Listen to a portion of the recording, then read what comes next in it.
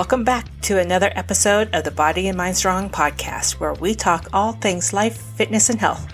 My name is Renee. I'm your host and integrated health coach. The Body and Mind Strong podcast was established to help others create a healthier, happier, stronger self. For more information, please follow me on YouTube and Facebook at Body and Mind Strong. You can also find me at www.bodyandmindstrong.com. I hope you enjoy the following podcast.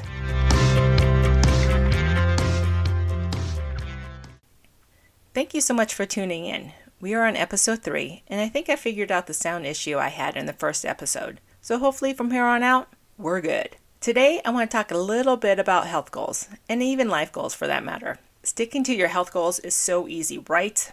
Or not. In the beginning, it is.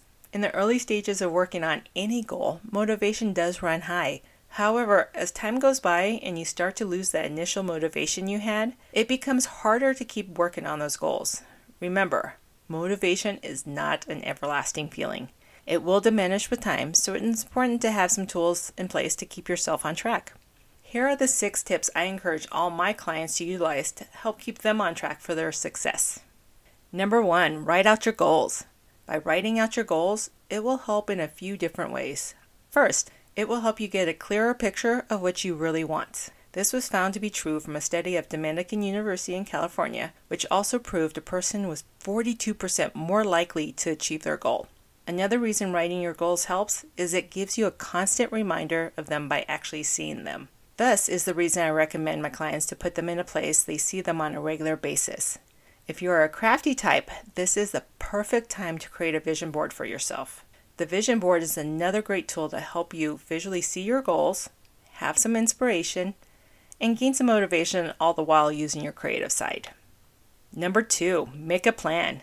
Once you have your goals written down, take them a step further and break them down even smaller, into smaller steps and smaller goals. By breaking down your goals, especially the big ones, it can make them feel less overwhelming to achieve.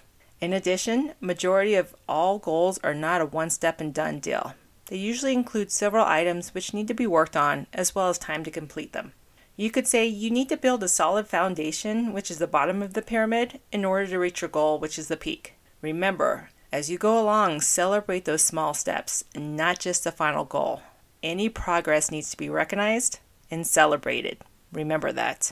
Number 3, be flexible. Just as it is important to create a plan to achieve your goals, it is just as important to be flexible with those plans when appropriate. Every few months, review your goals and your plans to make sure they still fit into your life. One thing in life which is consistent is change, and if you need to adjust your goals or your plans to fit your life, then do it. There is nothing wrong with that. As long as you're still making forward progress to a healthier life, then you are doing just fine. Number 4, focus on the positive. It is so easy for people to focus on the negative, which in my experience in working with others, this not only increases frustration, it also makes it a great deal harder to achieve your goals.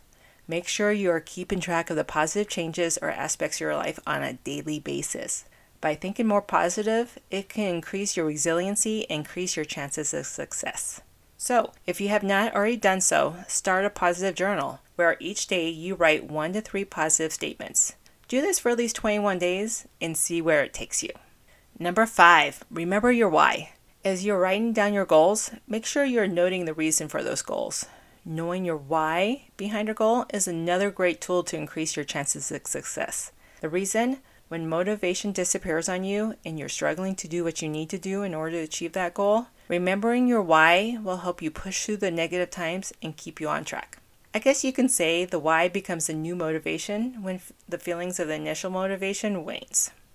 Number 6, create accountability. Now, there are times when it is important to keep your goals to yourself. Not everybody needs to know what is going on with you all the time. However, there are times when it's actually good to let others in on your goal due to the fact this will create some accountability, which in turn can also increase your support system.